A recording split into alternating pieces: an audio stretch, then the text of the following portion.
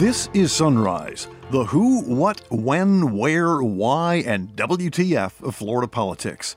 I'm Rick Flagg reporting from Tallahassee, where the governor and the education commissioner will be asking the State Board of Education to adopt a new policy to whitewash American history by forbidding the teaching of critical race theory. Have we done so well on the basics that we go off into these political and ideological tangents in our schools? They're not supposed to be indoctrinating kids with faddish ideologies. Ron DeSantis wants the schools to stick with a whitewashed version of history and penalize teachers in schools that don't toe the line. The number of new COVID cases is way down, but the health department reported 81 new fatalities Tuesday. The COVID crisis has decimated Florida's tourism industry, but Dana Young at Visit Florida says they're going to turn that around, thanks in part to a record-setting budget this year. Our total budget is $80 million, which is the highest we have ever had. And frankly, this is just great news and great timing as we remain 100% focused on tourism's recovery.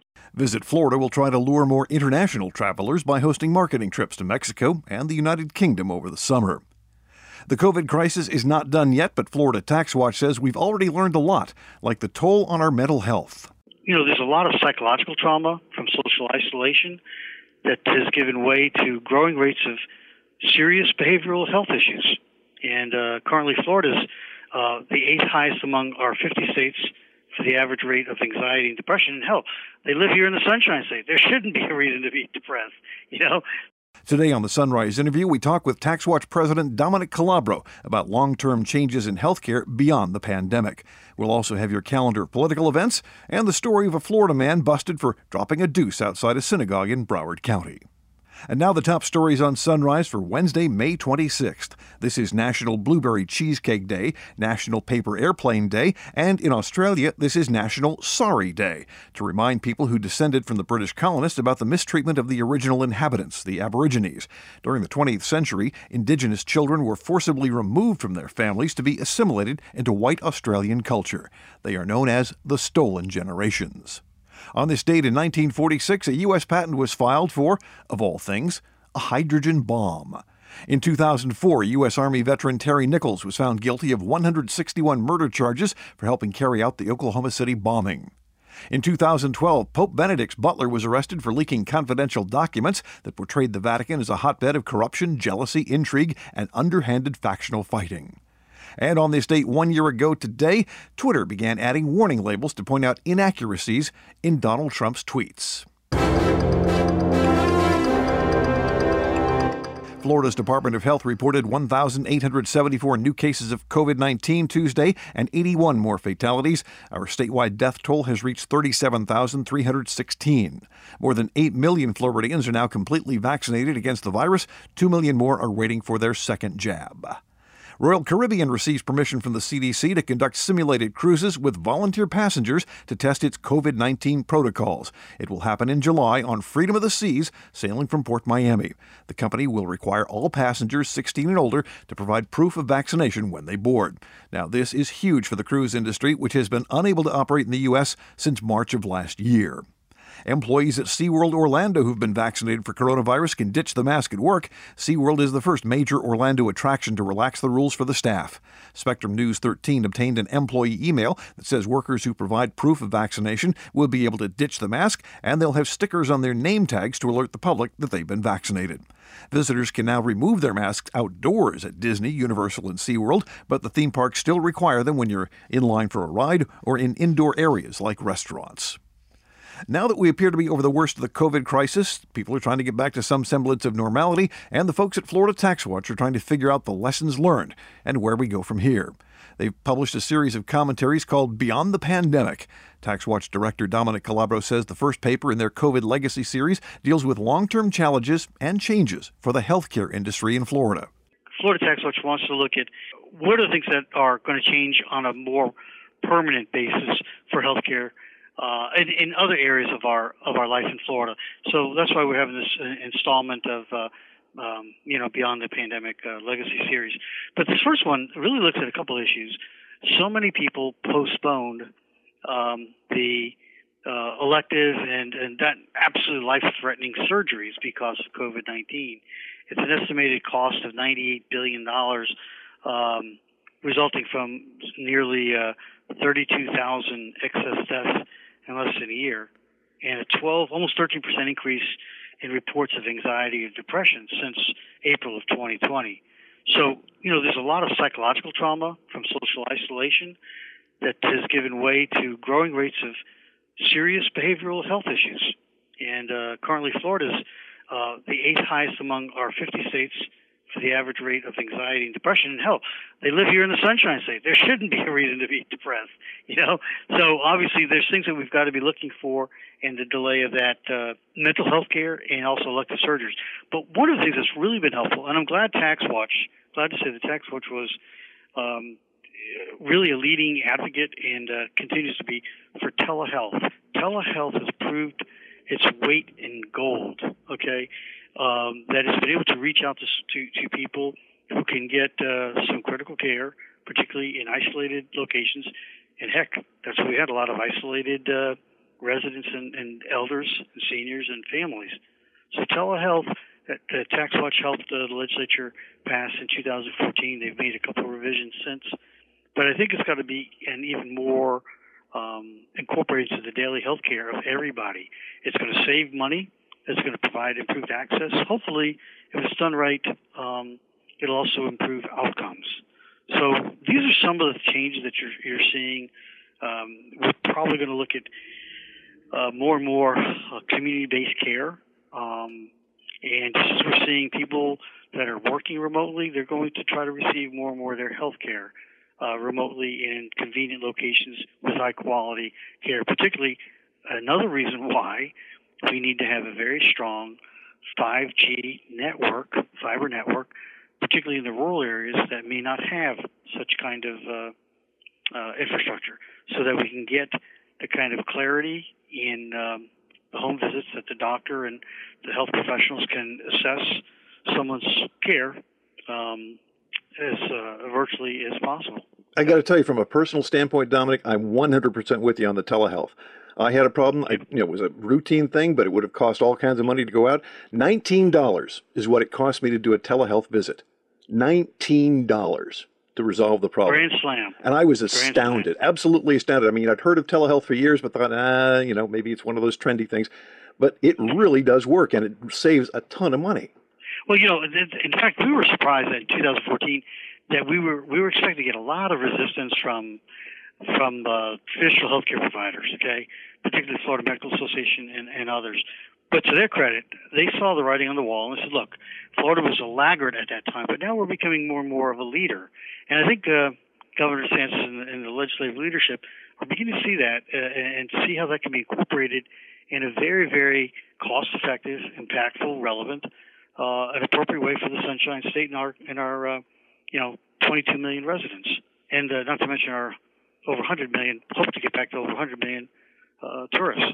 So, yeah, we think Florida TaxWatch is a strong proponent of telehealth. Make sure it's done properly. Make sure it's done wisely and safely. But also, there ought to be some cost savings associated with it, as you experience yourself. So these are some of the things we see on the horizon, and I think you'll see more and more of this kind of post-pandemic assessment. You'll be getting more of that from Florida TaxWatch, and we're just happy to provide that value add to the taxpayers and residents and leaders of Florida. Now, your commentary also looks at how Florida's aging population is going to play into this whole future of healthcare thing. And it looks like we're going from about 1 in 4 people and 1 in 5 people now being over the age of 65. And within a few years, it's going to be 1 in 4. How is that going to create challenges for the state of Florida? Well, again, that augurs really all the more for telehealth. It's really ironic. One of the first Florida TaxWatch reports, back when we were called, you may remember, the Citizens Council for Budget Research. Yes. Right. One of the first reports I did, it was like in, I think, September of 1980. It was called The Graying of Florida. And it looked at how our population was aging and how we need to look at alternatives to costly hospitalization and sometimes long-term care. Alternatives like community care for the elderly, adult congregate living facilities, et cetera, et cetera. So a continuum of care. There's always going to be a need for acute care and some intense nursing care. Absolutely. And we probably don't have enough beds today for that. But we're going to see more and more of the challenges that aging in place will provide, opportunities and challenges. And Florida is really at the as Florida goes, so will the nation 20 years hence. Kind of feels like we're being the lab rats in this experiment. Well, there's a benefit and a cost when you're a pilgrim. Pilgrims are the ones that get all the arrows in their backsides.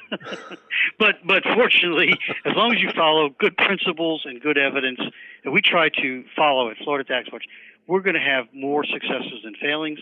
We're going to be able to be a leader in healthcare, especially for healthcare for the elderly and those aging in place. And what's next on your look on the pandemic future? Is volume number 2 of this series in the works already? Well, we're looking at several. One, obviously, is capital investment is going to be very, very important, as everyone's going to try to grab as much capital as possible. Resetting the whole thing, particularly our hospitality sector, international travel. We're really concerned about our ports, airports, seaports, the logistics of all of those, so that trade can be moving forward. But again, it's really, we have the problems in Florida of growth.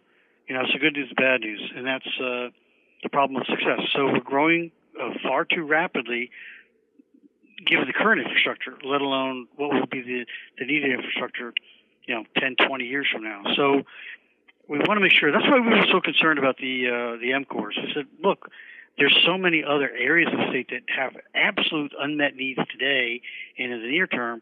Let's not forget that before we become so futuristic and build roads that we may need 40 to 50 years from now. We've got needs that we're far behind, particularly in Central Florida, Southeast Florida, in many cases Southwest Florida. The infrastructure is just not there to meet our current demands. You go down to Miami Beach, Brickell Avenue, we're going to face some real challenges. Not to mention the natural things that are occurring with sea level rise. So I think our state leaders are on it. Unfortunately, the longer we wait to solve those problems, generally, the more costly they will become. This may be a bit off topic, but after what you just said, do you think it's time that the state really gets serious about growth management again, rather than just saying, come on down? Yeah, no, it's not wise to just have a willy-nilly growth. I mean, part of it, the past is a little too bureaucratic. I think there's a happy medium, and that is thoughtful planning, thoughtful integration to make sure there really was a basic sound idea of concurrency, that you concurrently have either the infrastructure in place before people move and expand here, or you have the revenue to build the 5G and maybe the next generation of telecommunications, the potable water, the roads, the bridges, all the appropriate infrastructure that will be needed. It makes sense, and so there's got to be a better way of doing it that's less bureaucratic, more responsive, but at the same time thoughtful, because you don't want to jam everybody in place and then you go like, what the hell are you going to do? What we've learned is that people are so much more mobile and will act on it in a heartbeat. They wouldn't have done that 30, 40 years ago. They will do it today. If they find that the location in different parts of Florida are just stifling and they have little or no other option, they're going to find other options. It's really that simple. So we have to anticipate that, not only plan for it, but begin to really execute and collaborate together. Part of it is integrating a thoughtful approach to growth to make sure we have the infrastructure either in place or concurrently built, so that we make living Florida livable as well as environmentally safe and friendly. That's Dominic Calabro, President and CEO of Florida Tax Watch. You can find the COVID Legacy Report and a whole lot more at floridataxwatch.org. Rebuilding the tourism trade in the wake of the COVID crisis is job one at Visit Florida, the state's official tourism marketing agency. The chief economist at EDR, the Legislative Office of Economic and Demographic Research, has predicted it will take 3 more years to get back to normal. Visit Florida Director Dana Young says they're going to beat that, thanks in part to a record amount of money in the new state budget. Amy Baker of EDR has projected that the Florida tourism sector will not make a full recovery until 2024. And I just want to tell you that our goal is to beat that. And we believe that the numbers that we're starting to see and the data that we're seeing and the trends that we're seeing put us solidly on track. With regard to our budget, I'm sure you know that we were appropriated $75 million from the state legislature. The budget that you'll be seeing at the board meeting is a $50 million budget at this time because the additional $25 million was appropriated as, quote, contingent on the state receiving the funds from the federal government. So once those funds are received and we are notified by the state that we are receiving them, then we will add those funds into the budget.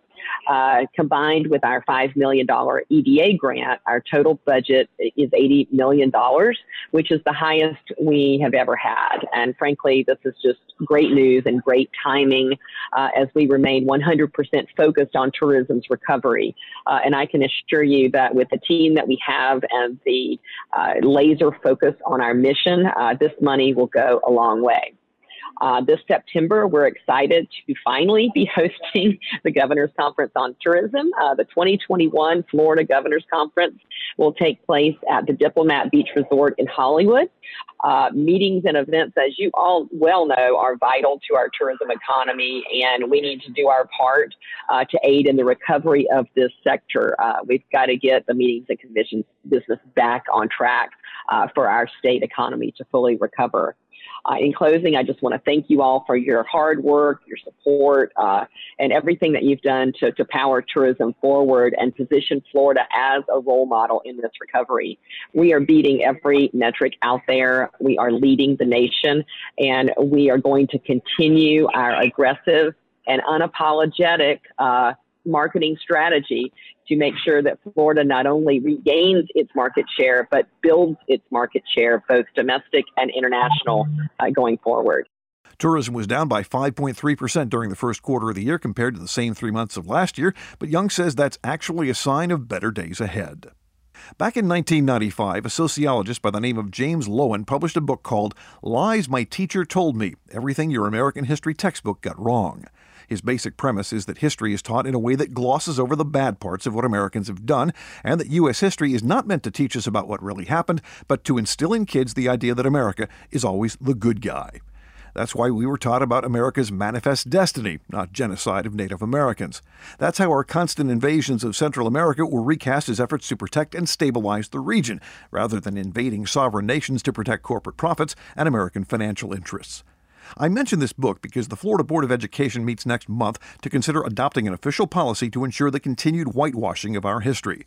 That policy is the conservative backlash to what's known as critical race theory, an academic concept that's more than 40 years old. The basic idea is that racism is a societal construct embedded in our legal systems and policies.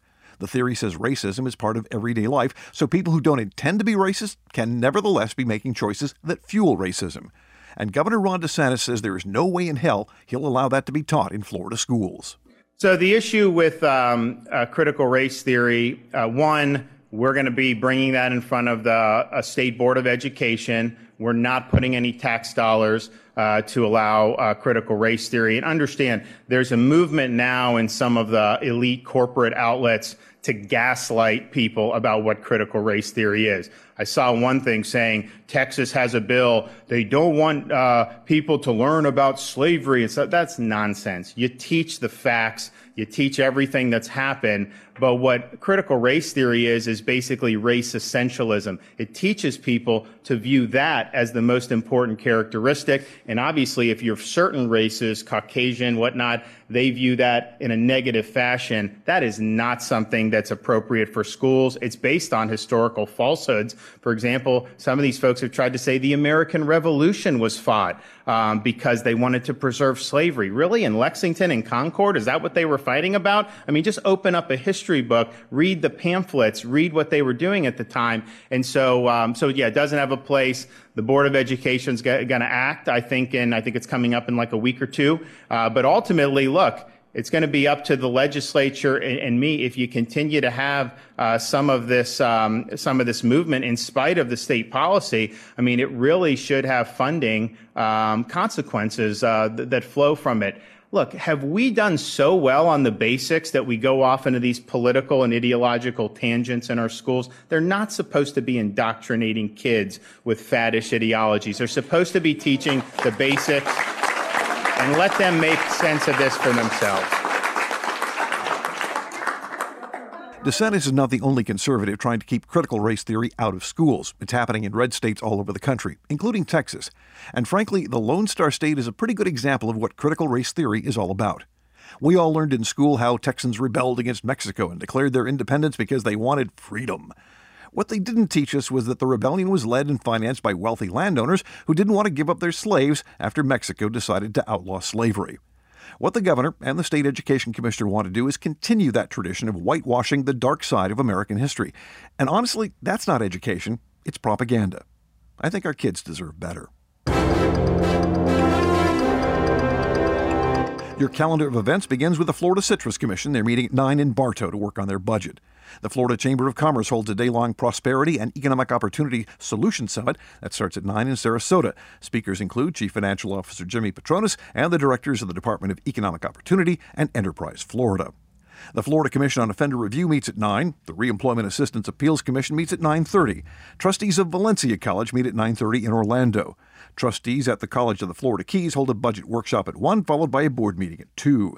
Trustees of South Florida State College meet at 1 in Avon Park. The College of Central Florida Trustees meet at 3 in Ocala. The Hillsborough Community College Board of Trustees meets at 4 in Tampa, and the Florida Board of Opticianry meets online at 5:30. Finally today, police have arrested a Florida man accused of harassing people and dumping a bag of shit on the grounds of a synagogue. 39-year-old Jeffrey Carl Fleming is charged with felony stalking with a hate crime enhancement and littering human waste. Hollandale Beach police say Fleming was caught on cell phone video yelling obscenities at a rabbi outside the Shabbat of South Broward, and that he returned to the building later in the day and emptied a bag of feces onto the property while continuing his anti-Semitic rant. Fleming's also accused of spitting on a menorah near the synagogue. A similar incident happened outside the building earlier this month when a man reported someone threw rocks at him as he left the synagogue. That's it for today's episode of Sunrise. I'm Rick Flagg in Tallahassee, inviting you to join us again tomorrow as we plumb the depths of Florida politics.